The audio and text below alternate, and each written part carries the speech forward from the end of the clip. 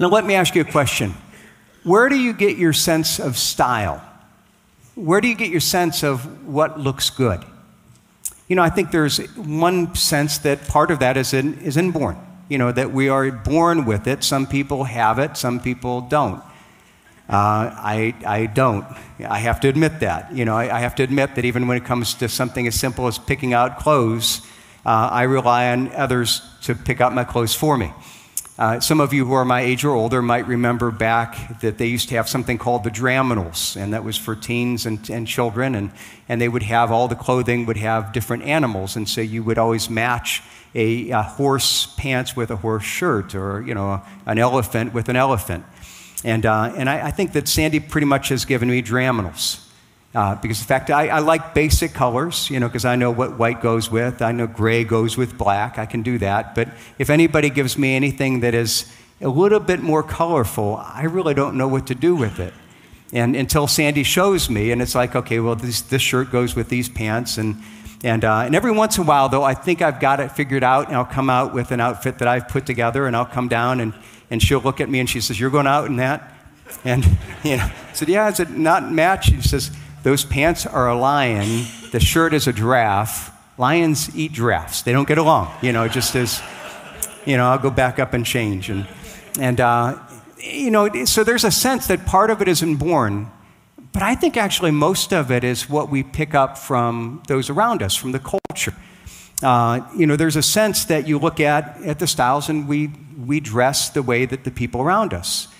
Now, if you want even an illustration of that, all you have to do is think of the 1970s. The 1970s have been called the black hole of style. And you think about it, is there anything lasting of style that has come from the 1970s? And anything, clothing and you know, cars even, or in interior design, anything. I think part of my problem is I was raised in the 70s, so I was kind of forever marred from a perspective of what looks good.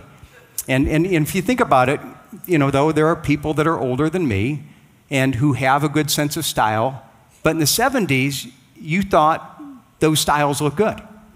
And I didn't even have to look real hard to find things even on the, you know, ads that were on the internet of just saying, okay, well, here are these old ads. And these aren't like things that I'm looking to find the worst things. These are the ads that designers were trying to sell as what they thought people wanted to see and buy. And I think the men's styles were even worse than the women's styles. And you know, I remember, I mean, they have the silk shirts, and I remember having a leisure suit and had the silk shirt underneath, and you'd have like 3 buttons unbuttoned, and you know, you have a chain that you'd be wearing, and if you're laughing, you guys, you know, you're older than me, you wore it too. You've got pictures out there as well. And there were worse, I mean, they were like onesie. Who in the world would ever think that a man wearing a onesie was something that looked good? And it wasn't just clothing. I mean, interior design was horrendous. And at worst, there were some people thought the height of fashion was to combine the worst of interior design and then have an outfit that matched it, you know, and you just like, that's what people thought good. Now, why is it that people thought good? Because there's a sense that we get our sense of style from those around us. And everyone around us was saying these look good, and so we're like, oh, that's what I want to wear. Now, you might be saying, what in the world does this have to do with anything in the Bible? Well, we're in this series, we've entitled it Off with the Old. And it's really teaching this idea that God is using pictures of clothing to help us understand our morality. That we're to have a lifestyle. We, in a sense, wear our lifestyle like clothing, and we're to wear a lifestyle distinctively different. To take off the old, the things that we used to wear that our culture wears, that in a sense we've been using even this imagery here. You could have, you know, somebody would say, hey, this suit looks good, and you know, tries to sell it to you, and the fact of the matter is that it's never going to look good. And either if everyone's wearing it, is they have a bad sense of style, or they're trying to embarrass you and get you to wear out in public. And the fact of the matter is that in this clothing imagery, we have to ask, okay, we understand we can get our style from a little is inborn, and a lot of it is from the culture. How about our moral style? Where do we get that from? Well, part of it is inborn. The Bible teaches that God has given us a sense of conscience. We have a natural sense of what's right and wrong. But to a large degree, our sense of what is morally right and wrong, what we see as morally beautiful, is in a large degree defined by the culture. And even we live in a culture that often will try to convince our conscience that, well, you might think it's wrong, but it's really not. And the fact is, we live in this culture, and the people that we spend our time with, the people that that we're around the most, they're going to impact us. Both in our behavior and beliefs, we imitate those around us. The fact is, we will always imitate someone. When you think about it, we will always get our sense of style to some degree from someone. The question is, who do we get it from? Do we get it from our culture that is constantly changing, or do we get it from another source that is unchanging? And we have to honestly try to evaluate ourselves. My sense of moral style, where do I get that from? Now, we've been seeing over these weeks that Paul is calling us to take off, in a sense, that old moral style, the things that we used to define us, that define the morality around us, in a sense, to take that off and instead to put on the righteousness of God. And we've been, he introduces this idea in verses 17 through 25, and then he illustrates it by looking at some specific areas of sin. We're to take off lying and anger and harmful speech and stealing, things that the culture might accept as okay. But we're to put on things like honesty and forgiveness and generosity, speech that builds each other up. But now here in verse 31, he goes beyond this even picture of specific, and he looks at almost this bigger issue of our attitude and our heart towards other people. This broad issue that is behind all of our relational problems. Look at verse 31. Let us put aside, let all bitterness and wrath and anger and clamor and slander be put away from you, along with all malice. He calls us to take off, first of all bitterness, all forms of bitterness. And it's not only the bitterness that we have, all the different ways that we would express that bitterness. The main thing starts with this attitude of bitterness. And in a sense, then you have, this attitude of bitterness, and then there's all these ways we express it. Wrath, anger, clamor, slander, malice. That's all the ways that we act in bitterness towards people. But what is bitterness? I mean, we don't usually use that to describe our attitude towards other people, but it's a very interesting idea, very interesting word. It literally is a sour spirit towards anyone. It's this broad word, this broad concept that talks about the sour spirit, this negative spirit, these negative feelings, any kind of dislike that we might have for someone. Now, it might start with those that we think, we're angry with, but it's not just that. It's actually a much broader description. They may be people we just don't like. We just don't like to be with. And there may be people that we have hot feelings of anger and dislike, or it may be people that we're cold towards. That we're just indifferent. We just don't like them. We don't like to be with them. So there's any way that we don't like that person, and that's this sour spirit that he's calling us to put off. But then we say, what does that look like? What does that bitterness look like practically? And here's where we have to realize that it doesn't always express itself in the same way. It always will express itself in our actions, but in different ways. And one of the dangers that we may have is that we may look at it and say, because of my personality and this, I don't express it in that way. I can see it in the other person. Well, they're really bitter because of what they're doing. But meanwhile, the way that I express it, I kind of justify it. I hide it because my bitterness doesn't look like theirs. I don't think it's really bitterness. And so what Paul does here is that he says, let's look in our heart. Let's look at all the different ways that we can express that and take off not only the bitterness, but all these different expressions. And so let's look at some of these ways that he talks about. He says, here's these expressions. The first one is wrath. And in the ESV that we just read a moment ago, and other translations have, like the New Living Translation, it doesn't have it as wrath, but rage. And it's the same idea. And the idea is that it's outburst of anger. It's the idea of when we think of a bitter heart, this is probably the most obvious thing that we think of. It's somebody, they're bitter and they explode. There's this outburst.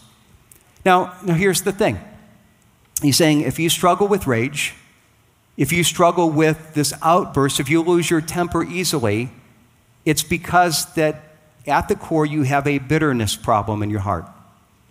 Now often, our real problem of bitterness isn't the person that we're exploding at. So I might come home and I explode at my kids, or I see a stranger that cuts me off and I lose my temper. It may be people I don't even know, but the fact of the matter is if there's a rage that's there that comes out easily, It's because it's revealing a bitterness that God wants us to see, and God wants then to heal. So some of us struggle with rage. The next one is anger. And you look at it and you say, well, that's the same thing as rage, right? Well, actually not. Actually, he's actually calling something else out here. Because we can express anger differently. Some people express it as rage or wrath. But some people deal with their anger, and it's not something that they express with heat, but with coldness. This is an anger that stays under the surface, that I'm nurturing this anger. And just because you don't explode another person doesn't mean that you don't have anger towards them. And so we have to look at our own hearts on this and say, okay, if you see someone and you feel bitter towards them when you see it, when you see somebody and you just avoid them because you don't want to talk to them, okay, that's anger. That's an expression of anger, and that anger is coming from bitterness that you have in your heart. And God wants us to see that because he wants to heal the bitterness. Another way that we can express that bitterness is through clamor. And another way to translate this is brawling, but the emphasis is on our words. And so we clamor, we brawl, we argue. It's not talking about people who are in physical fights, but the focus is on the kind of person that always needs to argue. The kind of person that is always finding something to complain about, the kind of person that is always pointing out a weakness, the kind of person that is just disagreeing, who always needs to be right. And what we need to realize is that when we look at this, we can hide it. See, the problem with people that have this expression of bitterness is that we can blame it on other people. Well, it's not that I'm bitter, it's that they're wrong. And so I'm always blaming it on someone else. I'm never seeing it myself. But let me give you just a simple test. Okay, do you have issues with people? If you have issues with one or two people, it might be you, it might be them. If you have issues with more than two people, if it's a reoccurring thing, it's probably you. And don't continue to blame it on them. God's trying to, through this, bring this out because he wants to expose it. He wants you to see the bitterness in your heart because he wants to heal it. Another way that we deal with that isn't necessarily the fighting, but it's what he calls slander. And this, again, is very dangerous because it's a very quiet, socially accepted way of expressing our bitterness, but it's very damaging. Now, we talked about even this word last week. When we think of slander in English, we think of harmful speech that is untrue. And so when I think of that, I think, okay, well, God called me out to slander, so I can't say anything untrue that's harmful. And so therefore, we think it's okay to share things that might be harmful that as long as I believe it's true. I lived in the South for a while, in Greenville, South Carolina for 8 years. And the South has their own unique way of justifying this. In the South, you can say pretty much anything that you think to be true about another person. And as long as you add, bless their heart at the end, then it's really saying, I'm meaning it good. I tell you, Betty Sue, her life is a mess. She can't control her children. Bless her heart. We need to pray for her. And this idea that, well, that's slander. That's gossip. And the fact that I'm adding bless my heart, or even if I think it's true, or even if I'm saying it's a prayer request, no, that's damaging. See, the Bible speaks about slander. It's any harmful speech about the other person, whether it's true or not. It doesn't matter if it's true or not. If it's harming in that person, if it's running them down, God says, no, that's wrong. And if that's part of my speech, well, God's revealing that ultimately it comes from bitterness that God wants to heal. Lastly, we can express this through malice. With all malice, it says. And malice is just this word that means ill will. You know how if you're bitter, do you desire bad things for someone? If there's someone, when you hear something bad happens, you kind of think, they kind of deserve that. I'm kind of glad. Or when you hear that something good happens to them, you resent it. You get upset. You don't want good things to happen. The fact is that reveals a bitter heart. I can remember one time, that God really convicted me of this. That I had bitterness, and I wasn't aware of it, and I didn't think I had malice, and God revealed it specifically, through this struggle and this whole thing. There had been somebody who had done great damage to me and my family, and he was claimed to be a Christian. He tried, he justified it through spiritual sound and language. And some time had passed, and I thought I'd forgiven that person. But when I pray about it, I pray, God, I pray that you convict them and that you really break them of that, and that you really bring them back to Christ. And then I remember studying Romans chapter 12. And Romans chapter 12 is all about dealing with difficult people in our lives. And I remember coming to verse 14. It says, bless those who persecute you, bless and do not curse them. And as I studied it, I realized that when it said, bless those who persecute, it's talking about our prayers. It's saying, pray for God's blessing upon those who persecute you. Pray for God's blessing and don't pray for God's curse. And so when I started to study that, God began to convict me, and I started to argue with God. Now, I think that God invites us to argue with him, but I will tell you, I've yet to win one of those arguments. I always lose it. I just is. And so here it is, I start talking to God, and I said, well, God, I'm praying for his blessing. I'm praying that you would break him and convict him so he'd know the blessing of being convicted of a sin and coming back to you, and that's what I'm praying for. And God kind of convicted me and said, okay, what if I work on his heart in such a way that he never apologizes, that he never suffers for a sin, that he's never exposed?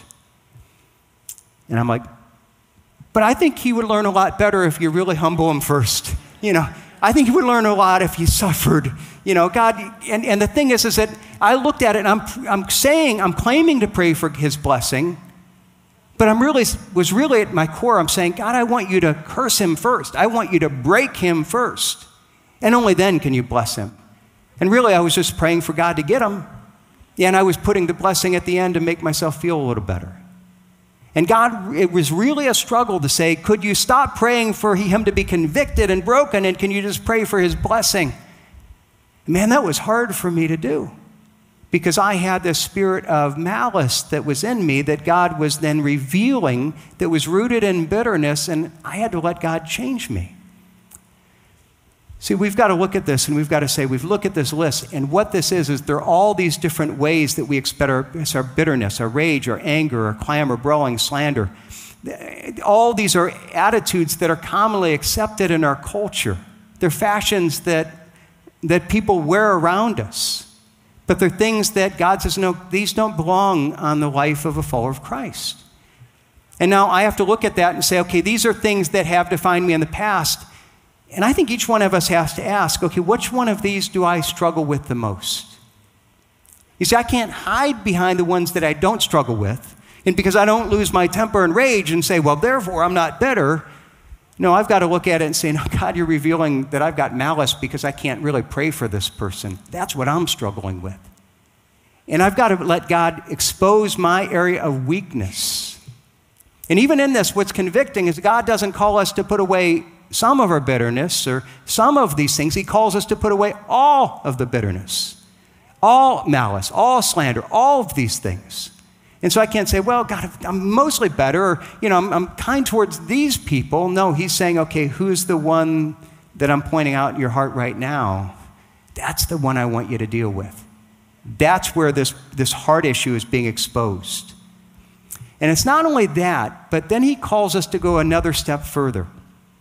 Because again, with all of this, what we've seen is it's not only what we take off, but what we put on. That ultimately he wants us to put on the righteousness of Christ. So what is he calling us to put on? He's calling us to put on grace-driven kindness. Look at verse 32. Be kind to one another, tender-hearted, forgiving one another as God in Christ forgave you. And again, he's calling us to put on this new character, to be a character of kindness, of compassion. That's not just even what we do, that's who we would become, that we put on the character of Jesus, that we look like Jesus. But even in this, it even gets more challenging. Because when it says here in verse 32, be forgiving to one another as God in Christ forgave you, the word there is not the usual word forgive. It's a good translation, but it's actually something deeper. Because literally translated, if I literally translate that section of the verse, it's act in grace towards one another as God in Christ acted in grace toward you. It's calling us not only to forgive, but to, in a sense, go beyond forgiveness, to go beyond forgiveness and literally to act in grace. Now, here's the thing. If I just stop at forgiveness, there's a sense that I'm saying, well, you deserve this, and I'm going to not give you what you deserve. I'm going to release you from the penalty, the punishment that I think you would do. And I can release that, but God wants me to do more than that. You see, when I'm thinking of just forgiveness, I'm thinking in negative. They deserve something bad, and I'm not going to give them the bad that they deserve. But what is grace? Grace is unmerited favor. It's not only that God doesn't give me the punishment that I deserve, it's that God gives me grace. He loves me. He forgives me. He makes me a child of God. He gives me incredible blessings that I do not deserve. It's positive in what we say. It's this unmerited favor. And God's calling us to treat the people that are difficult, the people that have wronged us, not only in forgiving them, but now proactively seeking opportunities to be kind, to be tenderhearted. And we might think, that's not natural. I can't do that. Of course, yeah, it isn't natural. But God's calling us to do it not because we have it, but because we've received it. That's how God has graced us. And it even gets harder, because it calls us to show that grace towards people. Now, who is he calling you to show that grace towards? And just think about that. Okay, am I called to be gracious in this way towards the people that are kind to me, that I like, that are good to me? Well, no, that kind of kindness that they don't deserve grace. Well, because they're people I like, that's not grace. The people that I need to show grace to are the people who don't deserve it. The most difficult people. The people that are hard for us to love. The people that have wronged us. The people that are hard to get along with. And he's not calling us just to acts of love. Oh, well, I'm going to do something good. I've done my thing. He's saying, no, I want to develop that character of love so that you truly are kind and compassionate and showing grace to the people who don't deserve that character or that grace. See, it's not just something that we do. It's not a set of rules. It's a changed heart that will result in changed actions. Let me show you even how it works. If you have your Bibles, go back to verse 31. It says, let all bitterness and wrath and anger and clamor and slander be put away from you, along with all malice. Now here we're called off to take off the attitude of bitterness, the heart attitude of bitterness, and then all the ways that heart attitude expresses itself in action. So I can claim to not be bitter, but the fact is that if I'm showing malice and slandering and blowing up and anger, well, that shows there's a bitterness. My action's revealing that. Now we go to verse 32, and we're called to put on, be kind to one another, tenderhearted, forgiving one another as God in Christ forgave you. And here the order is reversed. He starts with the action. We're to put on the action of kindness. But that action flows from a heart, a tender heart that's driven by a heart that shows grace, that realizes that we relate to the other person with grace. And when I relate to that person with grace, what happens is God changes my heart, so instead of being bitter, I become tender, and then my actions that flow from this grace-driven heart that's now tender are kindness. It's not the malice and ill will that naturally defined me before. But even where do we live that out? See, again, where this new heart is revealed, where this character isn't just how I treat my friends and my family members and the people that I like. It's revealed ultimately by how we treat our enemies and people that are different from us. See, our true heart is revealed by the people that are most difficult. And whether they're, again, people that we're angry towards and we resent, or just people we just don't like, or people that we're indifferent because they're hard to understand. Look at what Jesus teaches about this in Luke chapter 6. He says, if you love those who love you, what benefit is it to you? For even sinners love those who love them. And if you do good to those who do good to you, what benefit is that to you? For even sinners do the same. And if you lend to those from whom you expect to receive, what credit is that to you? Even sinners lend to sinners to get back the same amount. Now, what he's saying here is when we think of the worst of the sinners in our culture, when we think of the drug dealers or whatever it would be, or people that we might identify as the most selfish people who live for themselves, even they show love to the people in their family or in their community that show love to them.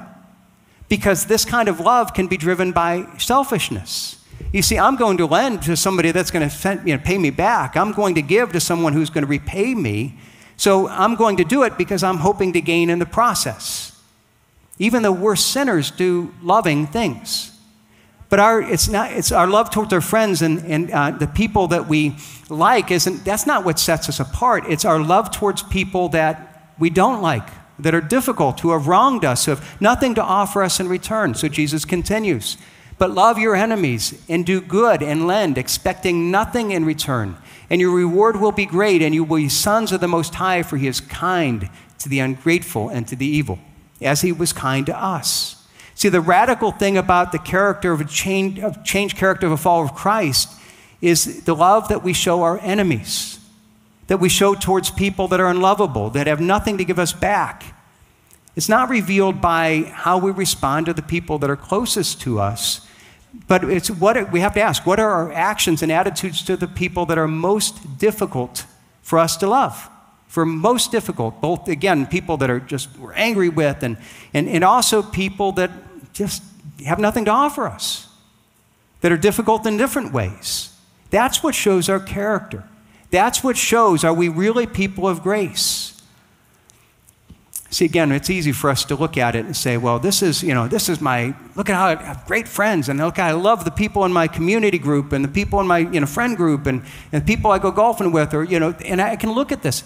Okay, no, think about that person that has wronged you, that person that you feel that bitterness, that's the person that God says, okay, that's who I want you to love.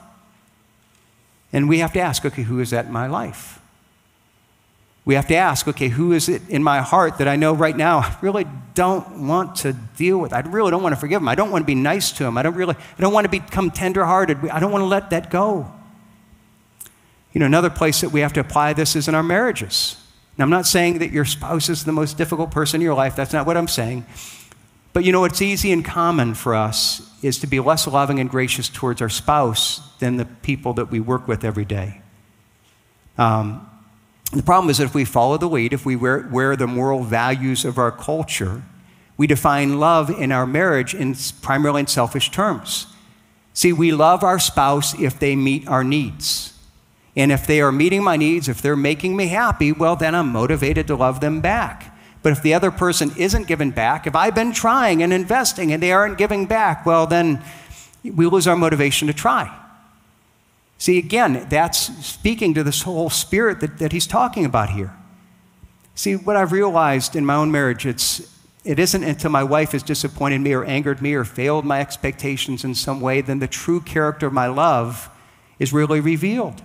Loving her means being kind and tender-hearted and gracious and not giving her what I think she's earned or only because she's earned it, but loving her in the same way, even if I feel at some time she hasn't, she's let me down. That's what God is calling us to. But how do we love in that way? How can we do that? Because it isn't natural. That's not who we naturally are. Look what Paul calls us to. He says, be kind to one another, tenderhearted, forgiving one another, as God in Christ forgave you. And he's teaching that at the core, how do we do this? Well, you can only give what you first received. You see, you can only love this way if you first have been loved this way.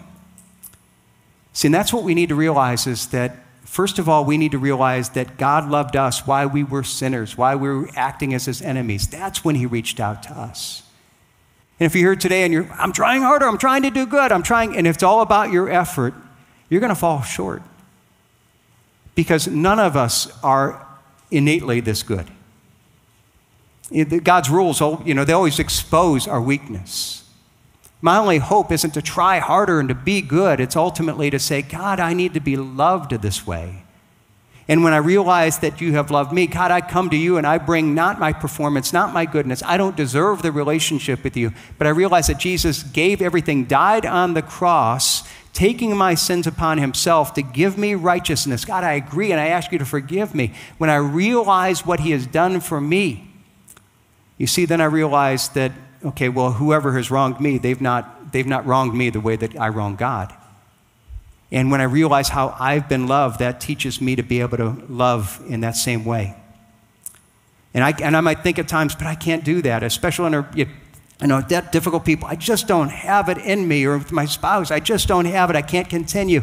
Well, that's where you come back and you say, I either have a worldly perspective and I say I can give up or I can keep trying harder and take religion and just try to somehow get it within myself, or I can come and understand the gospel. I can admit my need. God, I don't have that.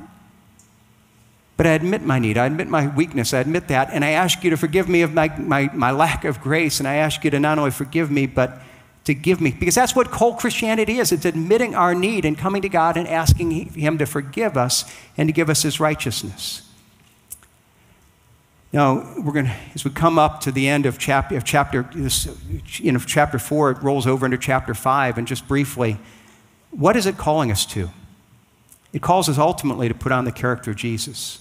Look at verses 1 and 2 of chapter 5. Therefore, be imitators of God as beloved children, and walk in love as Christ loved us and gave Himself for us as a fragrant offering and sacrifice in God. See, He's called us to take these things off and to put these on, and now He turns it around and He says, okay, it's not about just the sins to avoid. It's ultimately about following Christ, being like Christ, being imitators of God. See, it's not just even to do certain things. Here's the rules, here's the righteousness, and I put on the righteousness. No, I want to put on God. I want to put on His character. I want relationship with Him. And what does He call? Be imitators, literally mimetai, from which we get the word mimic. He calls us to become mimics, where we're not just copying patterns, but we try to become like that person. See, we're called to do this as children. To imitate God as a child would imitate his parent. Anyone with toddlers, you can remember when you had toddlers, it's one of the things that's beautiful is how they imitate their parents. They do things and they go around, and I think about the things that, my kids did when they were young, and I think one of the funniest things we think about, like our boys particularly, they'd see me shaving and they'd want to try to shave, put on cologne. And so one day I put on cologne on them and I sprayed them on. I said, gotta go let Mom smell that. And they went down and they said, oh, you smell like a man. And so I'd come in the bath, and anytime they'd see me in the bathroom, they'd say, Dad, I want to smell like a man. And then I'd put some cologne on them and they'd walk down. They'd be like, this to Mom, kind of like, come and smell me. They wanted to be like Dad. Or I think even remember Halloween, kids dress up as superheroes and things like that. One year I had my son John, and it's my boys. David's dressed like Superman. John's superhero. He dressed like a pastor. He's Halloween. He's dressing like a pastor. Why? Because he's saying, I want to be like my dad. That's what he looks up to. And we look at this and we say, God is calling us to be that. And to recognize that it's not necessarily that we're just running away from sins, but that we say, I want to be like God. That righteousness isn't the sin we run away from. It isn't how unlike the world we are, but ultimately how like God we are. But it isn't something that we do by our own effort. It's recognizing, as Romans says, that we need a righteousness from God apart from the law, that we come before God and we say, okay, God, I need you to do that. And then ultimately, as believers, I need to not only give that, but I want now relationships where I seek to be able to grow in you, to know you more fully. Because only as I know you more fully, then will I become like you. See, when you think about even my children, when my kids want to follow me, why? Because it's an expression of how close their relationship is with their dad. So we want to become like God through this closer relationship. Our children imitate us because they know us so well, but also because they look up to us. They're that close. This is the person they most highly value. And so because my mom and my dad, I love them, I know them so well, because I value them, I want to be like them. And that's what God wants us to do. To have this relationship where we grow in our knowledge of Him, where we love Him, and because He's most important to us, that's who we highly value. And even in the beginning of the message, I asked, where do you get your sense of style? And we can laugh about where we get a sense of physical style, but ultimately, where do we get our sense of moral style? It's natural for us all to get our style from the world. And that's who we were. But God is telling, no, we should take off who we were and to put on who we are. And you know what? Everybody in the 70s thought that plaid and bell-bottoms and platform shoes looked great. And we look back now and we laugh at it. And in the same way, you have everybody in our culture say the progressive moral style, the progressive morality of our time. Well, that's what's great. That's the right side of history. But I am sure that before too long, we're going to look back and we're going to nod our head and say, man, that was terrible. What great mistakes. And it's not only that it looks bad. You see, when we make these wrong moral styles because it's out of line with God's design, it not only looks bad, it's destructive. So when we live according to the fashion of the world that does damage to ourselves and to others, and God says, no, I want you not to do that, take that off, but to put on the righteousness of God. Because that's what true beauty is. You see, we can look at this and say, well, we don't know what styles change. Jesus is the life that has been beautiful and has been recognized as beautiful for 2,000 years. And anything that disagrees with that, we've got to say, if this is what true beauty is, and we've recognized that for, ever since he lived, anything that deviates from that, that's deviating from beauty. It's not only deviating from beauty, it's deviating from health. It's deviating from what's right. And I want to align my life not with what the world says, what I'm going to regret before too long, but I want to increasingly align my life with God to become imitators of my dad, of dressing like my dad. And that means, yes, letting him point out where I'm still wearing stuff, bitterness and expressions of that are wrong, and taking that off and asking him to give me tenderness towards people that are difficult to love. Father, teach me to be kind and loving and gracious towards people that don't deserve it, but I love only as an expression of grace. And as we come before God and ask him to do that, he can do that, changing our heart from the inside out.